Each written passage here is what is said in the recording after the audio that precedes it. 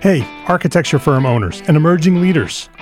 Get ready for unparalleled insight into the development of a world-class architecture firm and a worldwide organization driving the digital transformation of the design and construction industry. With Build Smart, the podcast that's changing how our profession operates. We share the incredible stories behind innovation in the building industry with my friend and co-host, Patrick McLaney, FAIA, former CEO of the international architecture firm, HOK. You know, Yamasaki's office or firm lasted during his lifetime. And when he passed away, I think that was the end of the Yamasaki office. Helmut did not want that. He wanted a firm that would live out and grow beyond the founders. In Season 1, discover the untold stories behind HOK's meteoric rise, from 150 employees in St. Louis to a powerhouse with over 1,900 staff members and 27 offices worldwide. You know, they weren't as polite as the Kojima people.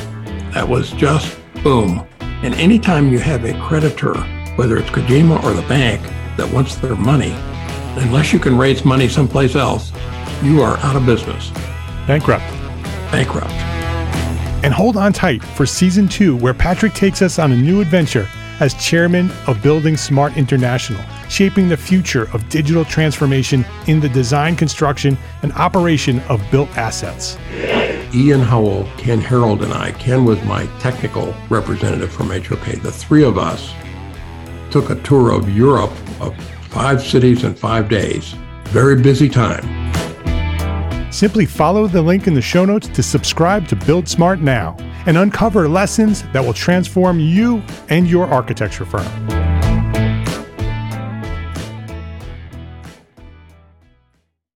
This episode of Entre Architect Podcast is supported by our generous sponsors, BetterHelp, Gusto, and ArtCat.com.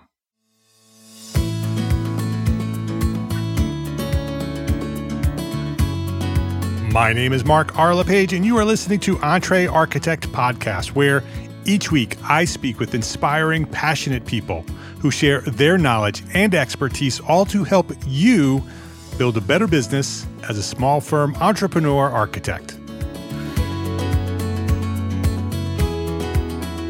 Aaron Holverson, welcome to Entre Architect Podcast. Glad to be here. Thank you. Aaron is a partner and senior project architect at Studio GWA in Rockford, Illinois, with a background in historic renovation, project management, and carpentry. Aaron uses his diverse experience in education to develop a holistic approach to each project at GWA. Aaron, I want to dive into this conversation. You and I met in San Francisco during the conference at one of CVG's meetups. Yep. And we started talking and everything else sort of went away because you and I connected and I was interested in what you were doing and how you were doing it, specifically on the development work that you're doing. Yeah. And I said, I would love to have you on the show and bring this information to our audience of architects and share a little bit about what you do and why you do it and how you do it. And so welcome. I'm glad you're here. I'm excited to talk to you. It was a good conversation there and glad to continue it now. Yeah, it was a good conversation. I'm looking forward to this one. Before we do that, let's give our audience a little bit of background. I'd love for you to share your origin story. When did you discover your passion for what you do, and who or what inspired you to get started as an architect? I'll go back a little ways. I won't go back all the way to the beginning, but I grew up in South Central Wisconsin, live there now. A lot of carpentry in my lineage. So grew up around tools and other things. So your father was a carpenter? Yep, still is. Still to this day. My father, both of my brothers, and my grandfather, and I believe my great-grandfather as well. So, God, it's a whole history of family, generations after generations of building. Exactly. Everybody, we bond by using tools, apparently. So how did you end up as an architect when everybody else was swinging hammers? You know, in high school, decided I've loved history forever as well. And in looking at things to do in school, I decided to go to school for history. Thought I'll become a professor because, you know, that seemed the logical next step. Got into school and in year 1 decided I definitely do not want to be a teacher at all. And talking with actually over Christmas break was working on a project with my dad, and actually my aunt, who was a interior designer, was asking me about school and said, have you ever considered, you love to draw and you like to build. So have you ever considered doing architecture? And I had never crossed my mind actually at that point. So, but it piqued my interest and I got looking, and it was probably within a week or so that I started doing the search to find schools, what the options were, because where I wasn't going to work because they didn't have a program. So made the decision within about a month after that, switched my majors and finished out the year where I was and transferred and studied architecture. And the melding, I didn't think the history side of things would meld so well, but actually it works really well with what I'm doing now. And it was just a good blend. So that's how I ended up getting interested in architecture. But a lot of it, I just wasn't directed to architecture prior to that, but a lot of that interest already existed just in the construction side. Like I said, my dad's a carpenter, and my older brother and I worked with him for a number of years. Even after school, I did actually. And it's just in my blood, I guess. Yeah. So just when you thought that you could get out, they pulled you back in. It's true. It is true. Can't quite get away. So, but I'm really glad, honestly. I very much enjoy what I do. So what did you do after you graduated architecture school? I actually went back and worked with my father and brother for a couple of years, then transitioned into working for a developer because I wanted to get a little bit more into the design side of things. I was doing some design work with my dad's company, but that was just us. It was just the three of us. So it was smaller scale things, a lot of cabinetry and things of that sort. And I wanted to get into some larger things, and had a good friend who was getting into some development. And so worked with him for a couple of years, jumped to another firm after opportunity arose in an actual architecture firm, and then transitioned after that onto my own thing and ran my own thing for a couple of years, and then joined Studio GWA, which at that point was Gary Anderson Architects. It's been about 6.5 years ago. So I've been here ever since. So that's kind of the whole time frame there. Carpentry was intermixed throughout.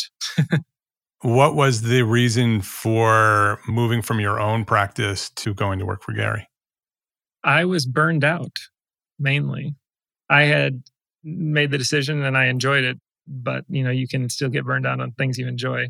Yeah. Lots of architects are nodding their head right now. Yes, exactly. Everybody can feel that. I was doing design build, so I was a licensed contractor as well. And about 50% of my time was spent in the office, and the other 50% of the time I was wearing a tool belt.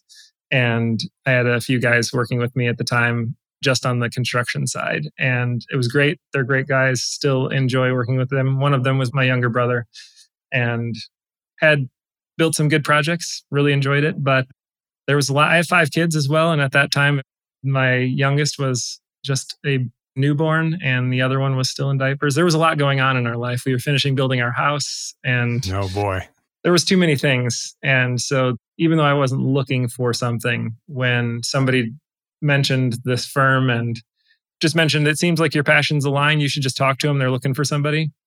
I discounted it at first. And then after looking into it a little bit further, decided it was worth looking into. And it definitely was. I would say there was a huge relief. I really enjoy the team aspect. We're a small, but we're a little bit larger than we were at that point. Well, we're about 3 times what we were when I joined, but we're still in the 15-ish range of people.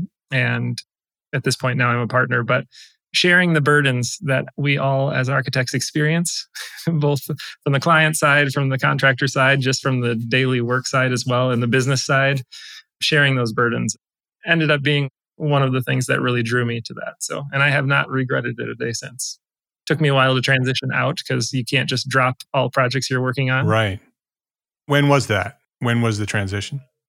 I was full-time here in middle of 2017 is when I officially was full-time. So okay. And today you're a partner at GWA. Yep. So what's your role there? What do you do on a daily basis?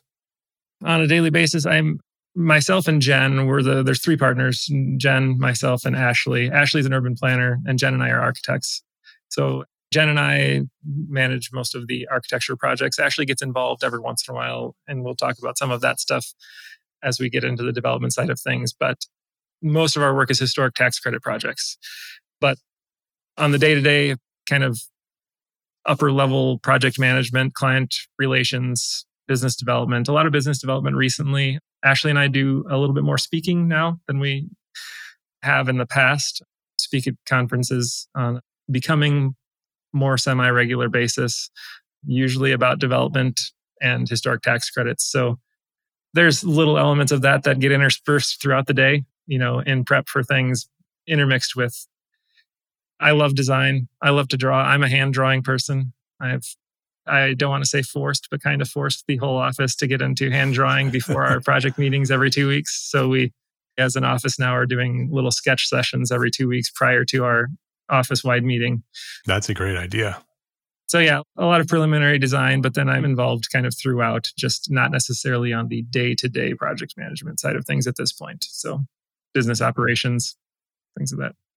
Well, when we were talking in San Francisco, and you just mentioned it just now, historic tax credits for development. Yep.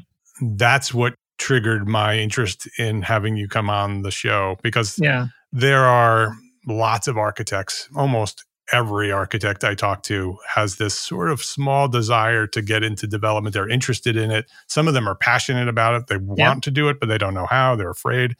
Mm-hmm. And you're doing it. And you're doing it in a very interesting, unique way. And I wanted to share that with our audience. And so can you sort of, at a very base level, describe what you're doing? And then we'll sort of get into the details of how you're doing it. So it started with Gary, actually, our founder, he's still around, still doing things all the time, just not involved in the day-to-day operations of the firm at this point. But he very passionate about his downtown here in Rockford, and he observed, and this was 40 plus years ago now, observed the challenge that I'm sure everyone who's listening has encountered. Financing of projects can be really difficult. Right. That's the biggest hurdle. Yes, exactly. Finding money is a difficult part of the project. And so many projects die because they just end up not working. Great ideas, great clients, but they don't pencil out. And the federal government has a program in place. It's the Historic Tax Credit Program, which is managed by the National Park Service. And each state, most states, not all, most states have a program as well. And they're layered programs. You can use both. But the gist of it is those programs enable buildings that are eligible for historic taxes. So they're historic structures, buildings that are either listed on the National Register or important to your community. And for some reason, they're in a historic district, a national historic district, and seen as contributing buildings to that district. If you are doing a project on those buildings, you may be eligible to utilize these historic tax credits, which federal level is 20%. And depending on your state, that varies. In Wisconsin right now, it's 20% as well. And that's eligible construction costs, or QREs, qualifiable rehabilitation costs, expenses. But it amounts to a large percentage of the project. So these projects where you have huge gaps, the construction cost is way up here, but the return, because, even in our city, which is a decent sized city, but not large, rents just are not there to make those numbers work out. We joke that we have Chicago construction prices, but Rockford rates. We laugh about it, but it's true. Honestly, we do. It costs the same to build here as it does in Chicago. It's just we can't charge the rents that they do. So those gap fillers are really important. So he discovered the program and dove into it before anybody else really in the state of Illinois had dove into it. And the result was making a large number of projects downtown, saving a lot of buildings in downtown Rockford that they wouldn't have worked. The projects just would not have worked. And the other nice thing about it, the thing that appeals to me, I'm passionate about downtowns. We don't work in a lot of big cities, not that we're opposed to it, but we work in a lot of more rural communities. Part of it for me is the challenge. I'm from a small town, Wisconsin. I still live in Monroe, Wisconsin, but the economy is just a little bit different locally, and construction costs are still high, but you have these beautiful buildings that you love that could be contributing even more to the community, and seeing a way, trying to utilize some of these tools that exist to make them happen is a big driver, honestly, for all of us here. We have some old building geeks in the building here. So it's a bit of a passion thing. It aligns with our passions. We all love old buildings. We all love community. Yeah. And historic tax credits kind of pair those things. They make these projects, even in smaller communities, work that wouldn't work there. So when you're talking 40 to 45% of construction costs that you potentially have the ability to get back via historic tax credit investor, that's a big deal. That is a really big deal. So still, some of them are really challenging. It doesn't make them always a home run, but yeah. So that's kind of the origin. It started there. Yeah, but it's a significant amount of money to get the project to go ahead. Exactly.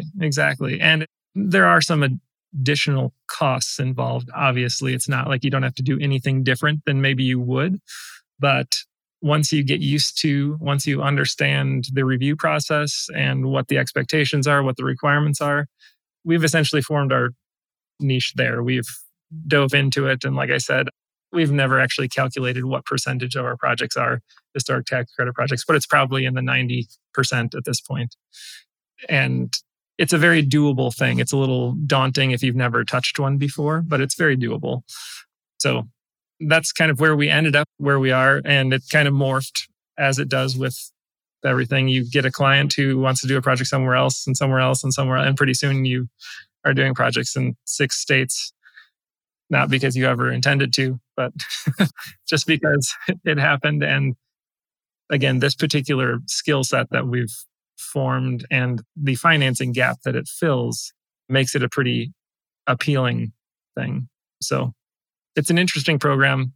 Like I said, we speak about historic tax credits quite a bit, so I geek out on it a little bit every once in a while. But I have some questions and I'd love to geek out on it so we can explain some of the ways that you do it. The first question I have is, does it have to be an historic building or can it be a new building in a historic district? It has to be a historic building. Okay. It has to be either individually listed, which nearly every community has at least one, I would say. Maybe not every, but it's close. Even in my little town of 10,000, Monroe, I can think of it. I think there's at least 3 that are individually listed on the National Register. And this is one of those confusing things that people get confused about some, because there are local historic districts. Right. Most communities have them. Local historic districts are not always the same as a nationally listed historic district. A lot of times they overlap, but not always. So it's one of those things to verify. That's all easy information to locate. We're actually working on the urban planning side of our firm.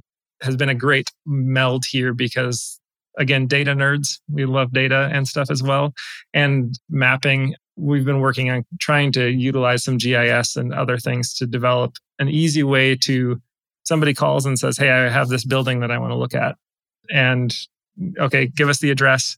We do quick data entry. And because we've cataloged things as such, we can very quickly see it's in the district, it's individually listed, it's a contributing building in the district, that sort of thing. But in the end, yes, it has to be individually listed or a contributing building in a historic district. So those are the 2 criteria. Those are the starting points, which is a lot of buildings, actually. It's a lot of buildings. Yeah.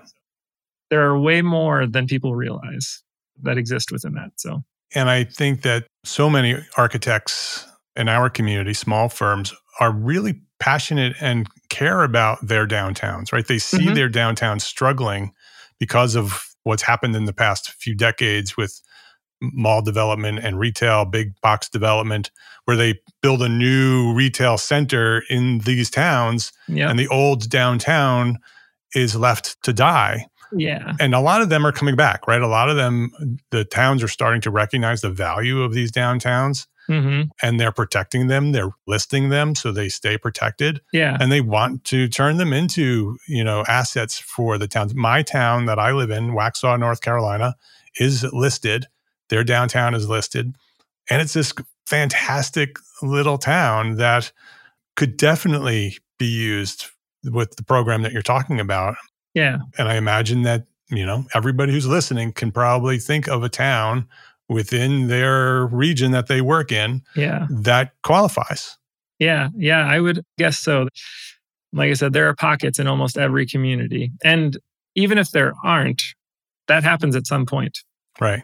And it's not a small lift to get a district listed, but we have also either aided, encouraged, helped, however it's been in each situation. But We've seen some communities, some municipalities see it as almost as a business development, a strategy. Right.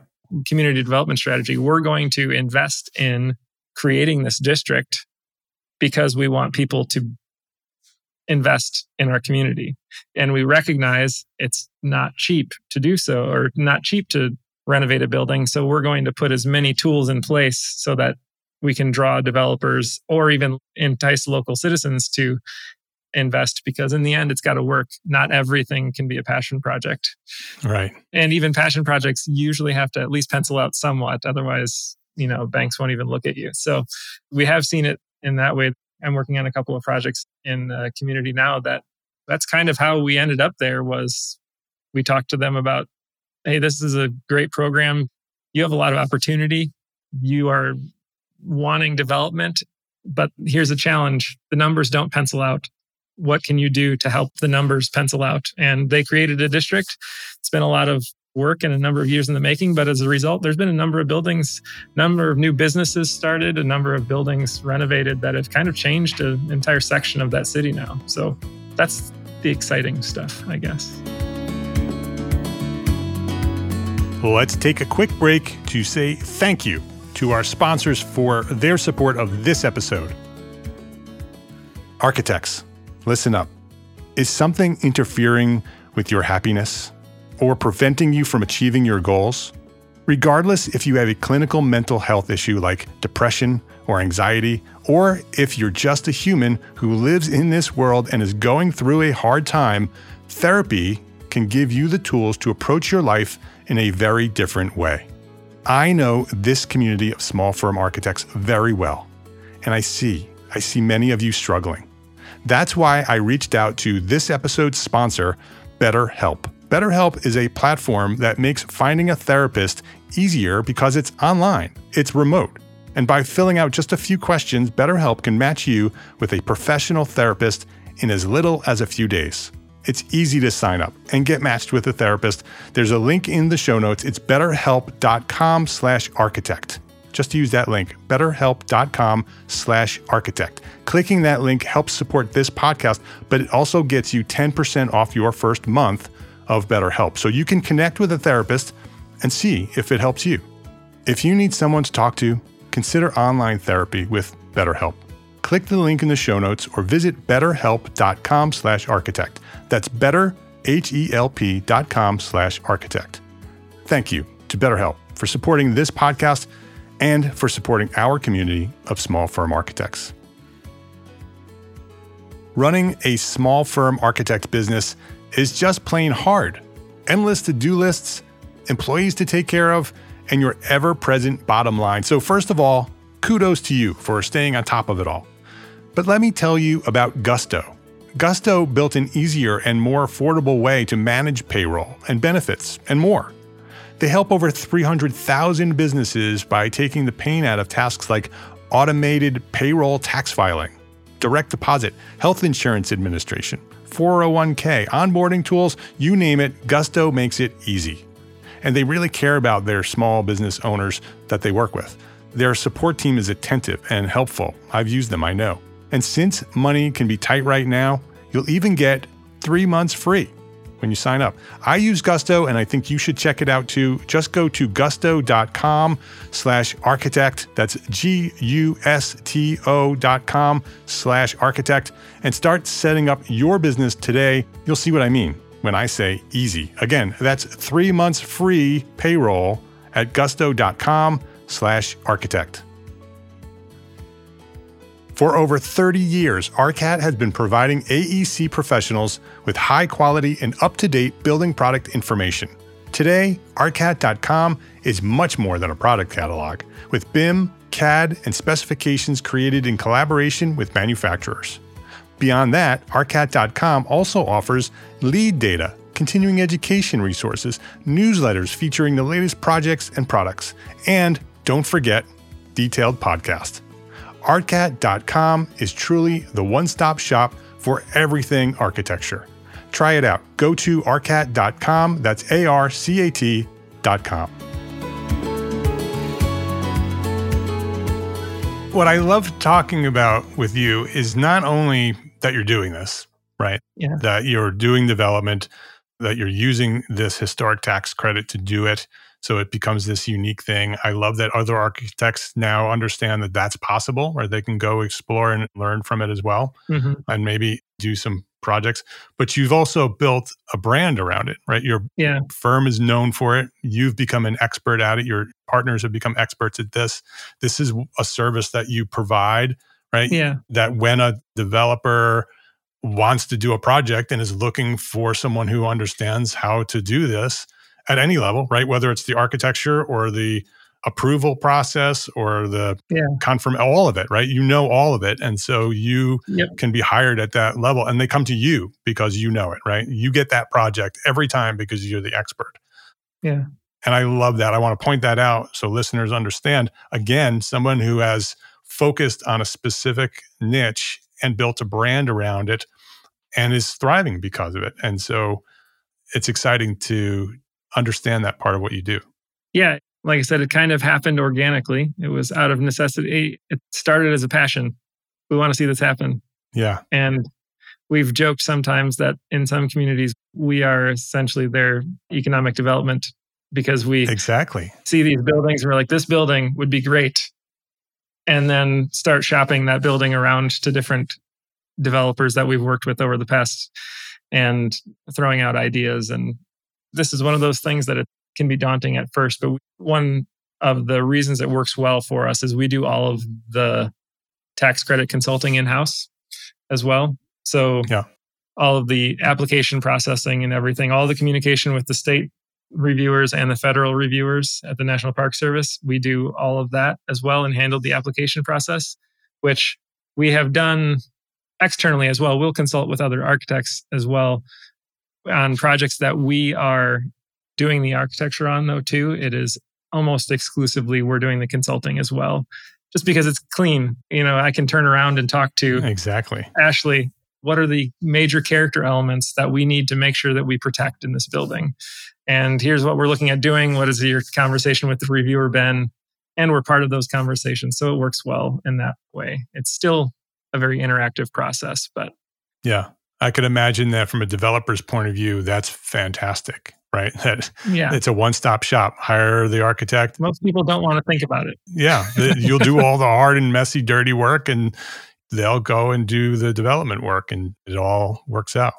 It's definitely not what I anticipated getting into, I will say, when I was in architecture school. But if you connect the dots back to history, right, it makes sense that this is where you've landed for sure. Exactly. It makes a lot of sense, honestly. A lot of the projects I worked on as a carpenter were historic houses and other things, recreating elements and doing all of that. And so it definitely all connects. But it's one of my favorite parts of doing this podcast is talking with somebody and having the conversation and then connecting the dots back to the early conversation to look at where we are today because you've gone through all of that. That's why I do the origin story. Yeah. Right? It all makes sense. It's pretty cool. I enjoy it for that reason. Yeah. So can you walk us through an example, right? Sort of talk a little bit about a project that you've worked on, even if it's sort of generic concept, sort of what you did at the beginning, what are the sort of the steps that you've gone through, and ultimately what did the project become? Yeah. I'm going to reference a small project because it's a fun one that it was actually the first project I started working on when I started here. And it just finished now, but it is the smallest historic tax credit project we've ever done. There was most, not all, but most are a couple million and above. We've got projects in the 3 to 4, all the way up to $50 million construction cost historic tax credit projects. This one is under $1 million. So the other thing is it's a lot more comparable to the smaller towns that I often talk with. But for us, the process often starts, we joke that people walk in the door and say, so I bought this building. Now what? Yeah, right. Right. And like I said before, that's kind of where the historic tax credit thing came in because usually budgets were not reasonable. But in this particular case, it was a friend of the firm's. So the process generally, how it works is we actually do, because of the documentation, we know we're going to have to document the entire building. Part of the process for historic tax credits is you're documenting the entire building photographically and in drawing form. We do 3D scans of all of our buildings. All of the buildings we work on, you cannot exclude that. That is right. It's the first step. It's part of the service. If we're working on it, that's what we're doing. Just really quickly, what technology are you using for that? Now we are using actually Navis VLX. We added that last year, which is great. It's a lot faster. I would encourage people to look it up. It's pretty interesting technology. That's why I asked, because there's a lot of people who heard you say that and wanted to know what you were using. It utilizes SLAM technology, and I could not tell you what that's an acronym. I don't remember what all of them are. I know that LiDAR is one of them, but the difference between that and the other ones we've used, we have owned a number of scanners over the years, but we still own a Matterport. That's one a lot of people are familiar with. Yes, yeah. But that's limited. It's limited in what it can do. Great visually, really great visually, but from an architect's standpoint, there are limitations when it comes to accuracy if you want to use the information for a whole lot. So right. Okay. We use a VLX. It takes panorama, like we take 360-degree panoramas everywhere. For our purposes on the historic tax credit side, the reason we do that is we can extract images from anywhere in the building because we need part of the application process is photographic evidence and description of all of those character elements. And I am sure not alone in this, but you get home, even in measuring, you get back to the office and you realize you did not measure. Missed that one. Or you missed this photo or that photo. And so even with projects down the street, it's still hugely beneficial for us. So we do that. That's the first step. And then we go through the building. We use Revit. So that's how we produce all of our drawings.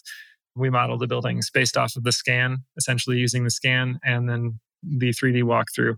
And then the process, the nice thing again about it being all in-house HTC-wise as well is usually at that point, we are building the application.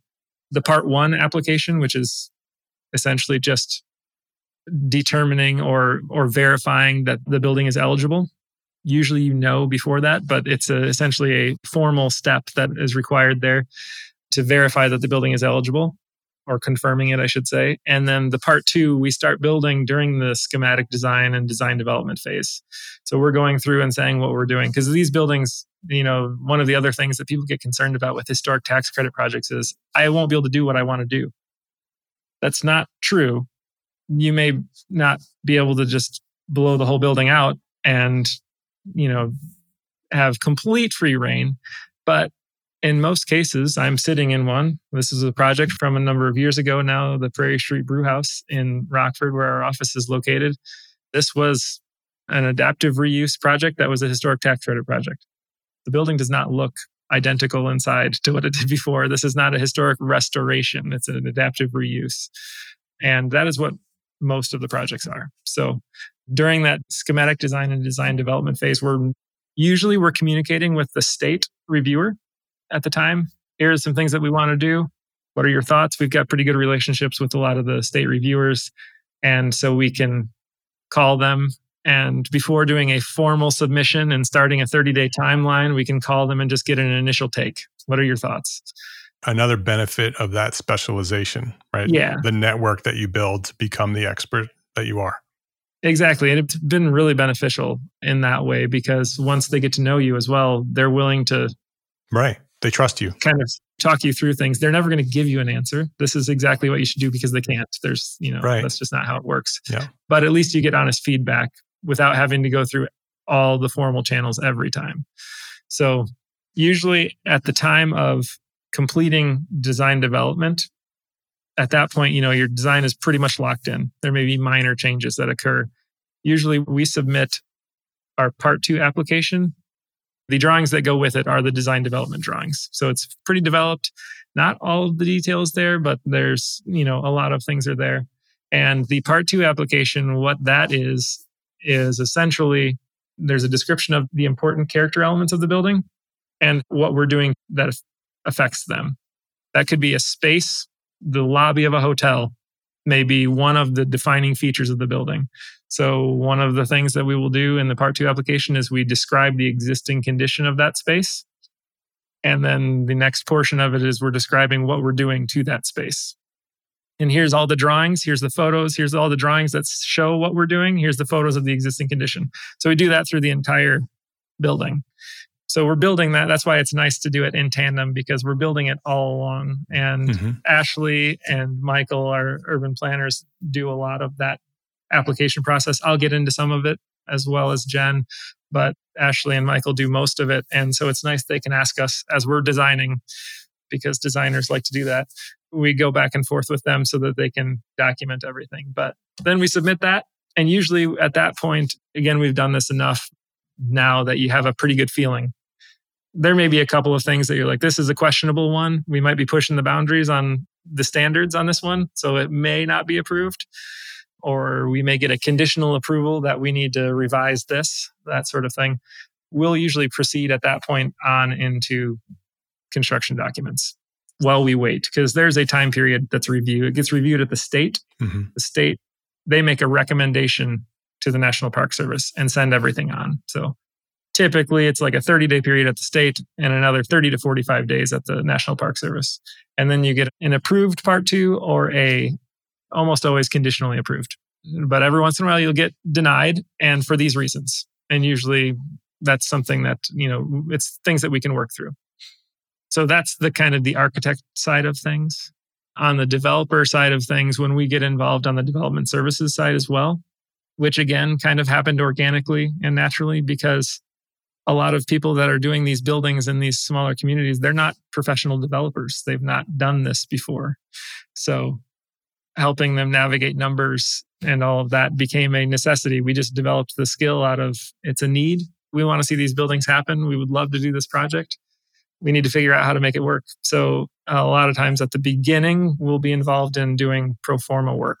And this is, again, we're thinking about design ahead and general construction costs, what the potential tax credits would be, and all of that in tandem. And that pro forma then kind of, in some ways, then informs our design process as well. It's a feedback loop, essentially. So all the way through, we may be refining that pro forma, adjusting things a little bit until we get to actual construction costs. Project has been bid out. Here's the actual construction costs. And we're, inputting all of that back into the pro forma to make it work. But yeah, so that's general process. I skipped a lot of things in there. I'm sorry. I jumped all over a little bit. That's okay. If anybody has any questions, they can reach out to you and get more details. I'm always glad to talk more about it. Once it goes into construction, how involved are you on the construction end? We're fairly involved. It does depend on the client and the project, though, which I know is in some ways a cop-out answer, but it definitely does depend. On the more complex projects, we tend to be a lot more involved, especially those that have, this building, for instance, this was an industrial building. There's not a lot of character defining features in it. It's more space, and there's a couple of things that are in it, but we're not talking very high level finishes and all that, things that require a lot more attention to detail. So we may not be quite as involved on the CA side and something like this, but still involved. A little bit more intense when we're looking at a lot of moldings and millwork and all of the layers of finishes and plaster and paint surveys and all sorts of other things. You can get into quite a bit in the CA side of things, but we're involved all the way through construction. A lot of times the lenders on the projects require it anyways. They want confirmation that everything's happening according to they're lending money based on an approved Part 2, which means that those tax credits are going to be eligible. Those tax credits, if you do something wrong, disappear. So they want to make sure everything's done according to plan. So we're involved. My background on construction sites, I would spend half my time on construction sites if I could anyways. Yeah, I'm sure it's hard to keep you away, whether you're getting paid for it or not. Could you talk a little bit about your fee structure without getting into the details, but basically how are you getting paid for these projects? Them being adaptive reuse projects and every building being unique, this is a constant struggle for us, I would say. If I'm being completely honest, it's a constant struggle.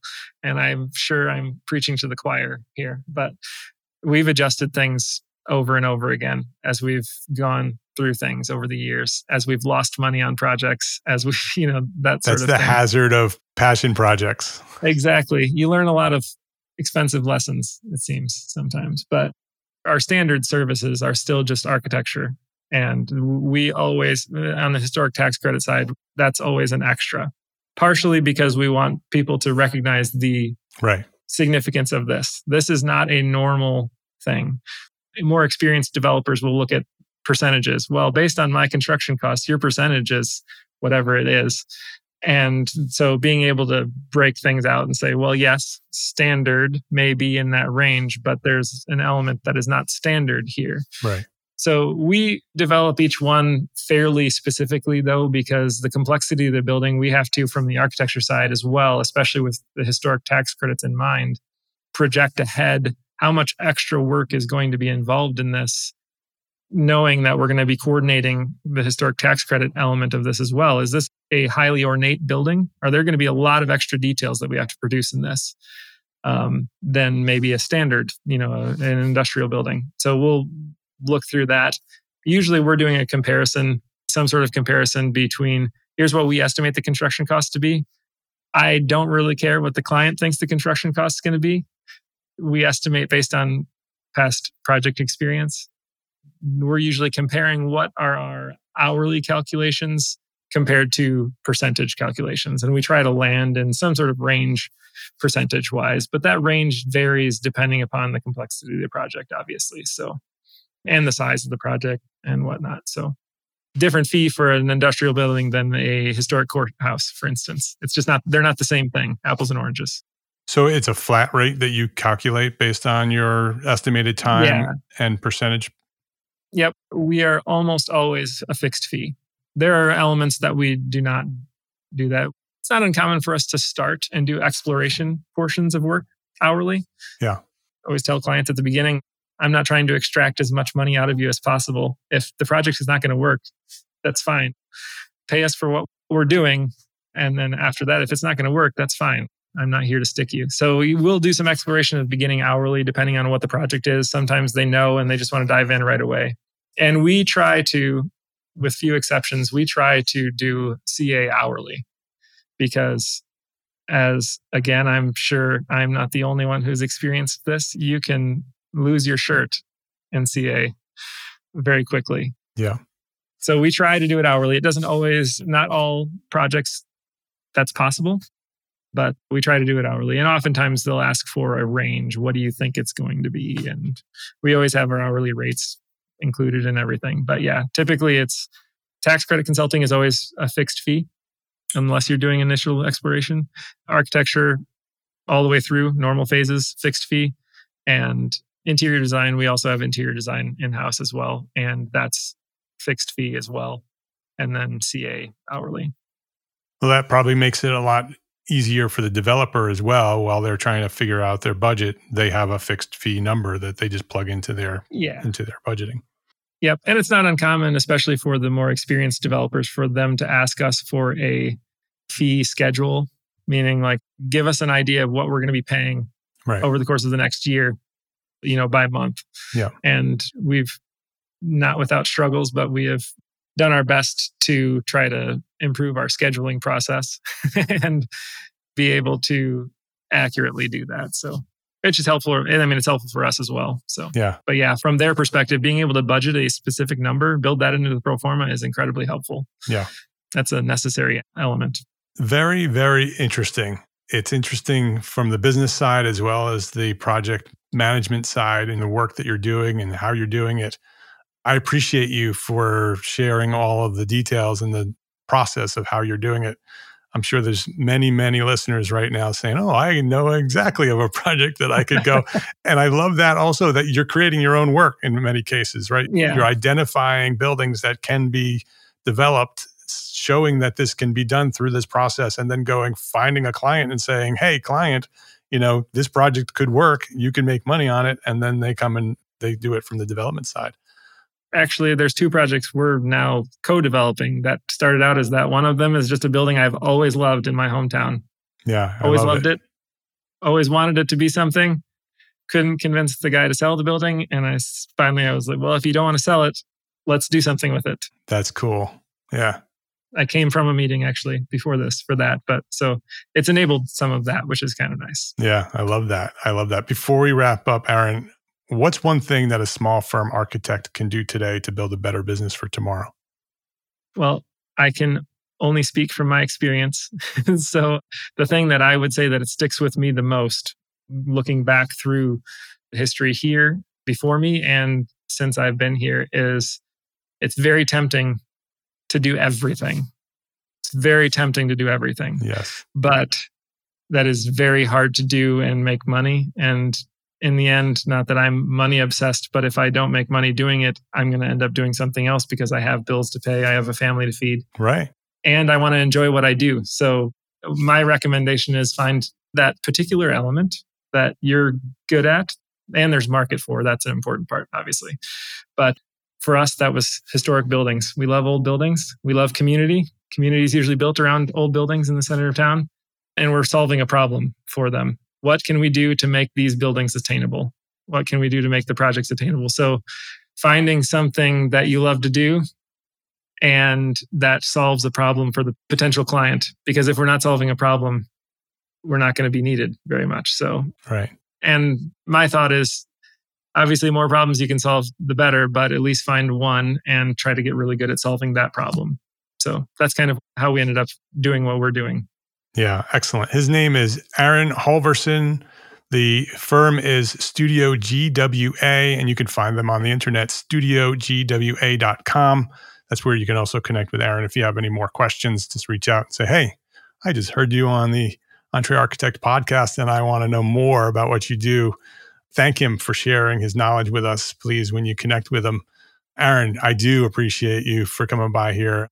First of all, I appreciate that you're doing the work that you're doing, right? That you're saving these buildings, that you're improving these downtowns, making these downtowns vibrant, thriving assets in these towns, competing head-to-head, one-on-one with the newer retail districts, right? That they have their place in every town and they can become these beautiful places where people can go and enjoy themselves, and the towns can earn money from, through taxes and the things that happen when thriving downtown development happens. And so thank you for leading that charge and doing the things that you're doing.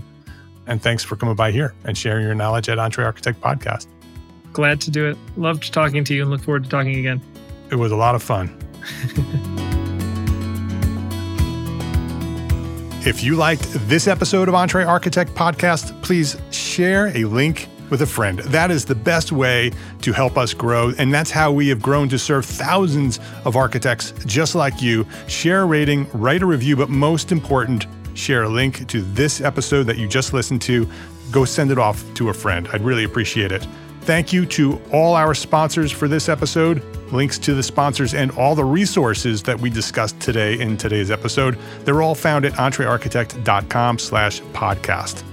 Entre Architect is a member of the Gable Media Podcast Network, the next evolution of interactive media and resources for the AEC community and beyond. You can now earn continuing education credits for listening to this podcast. Entre Architect Podcast select episodes are available for continuing education credit. Go learn more at gablemedia.com/members. And if you are a small firm architect, listen up, architects. Join us today at Entre Architect Network, the worldwide organization for small firm entrepreneur architects. That's you, with monthly business training, business resources, special session webinars, mastermind groups, and a thriving community of small firm architects. Your peers are there. Hundreds of them are there already. We will provide you with the support and the encouragement that you need to succeed. Hey, and this is super exciting. This is new, coming in 2024. Entre Architect Coaches. Yes, finally, after all these years, business coaching for small firm architects. It's coming to Entre Architect Network in early 2024. Join us. Try Entre Architect Network for free for 30 days. It's free for 30 days. Visit network.entrearchitect.com to learn more. That's network.entrearchitect.com to learn more. Try it. Come join us. Try it for 30 days. Thank you for listening to this episode of Entre Architect Podcast. My name is Mark R. LePage. Love, learn, and share what you know.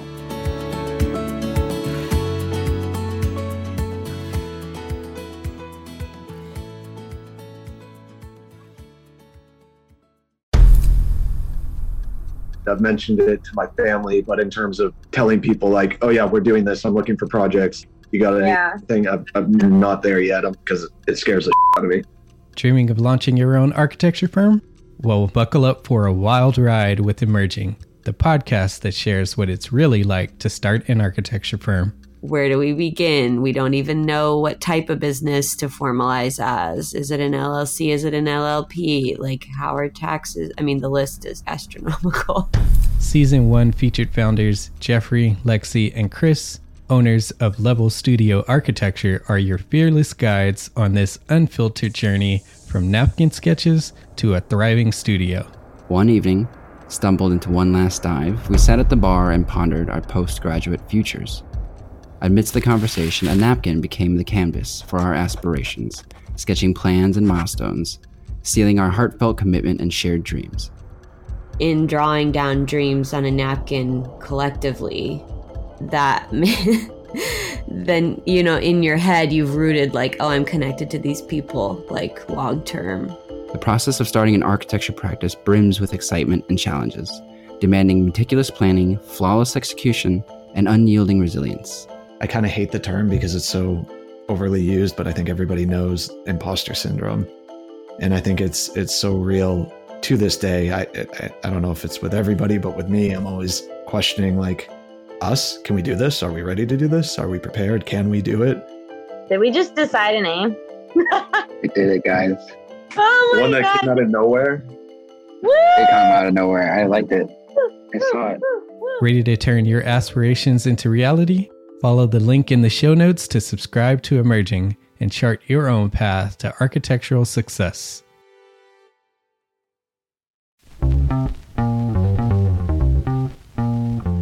Calling all small firm architects. It's time to tap into your full potential with Entree Architects Context and Clarity, where inspiration meets innovation.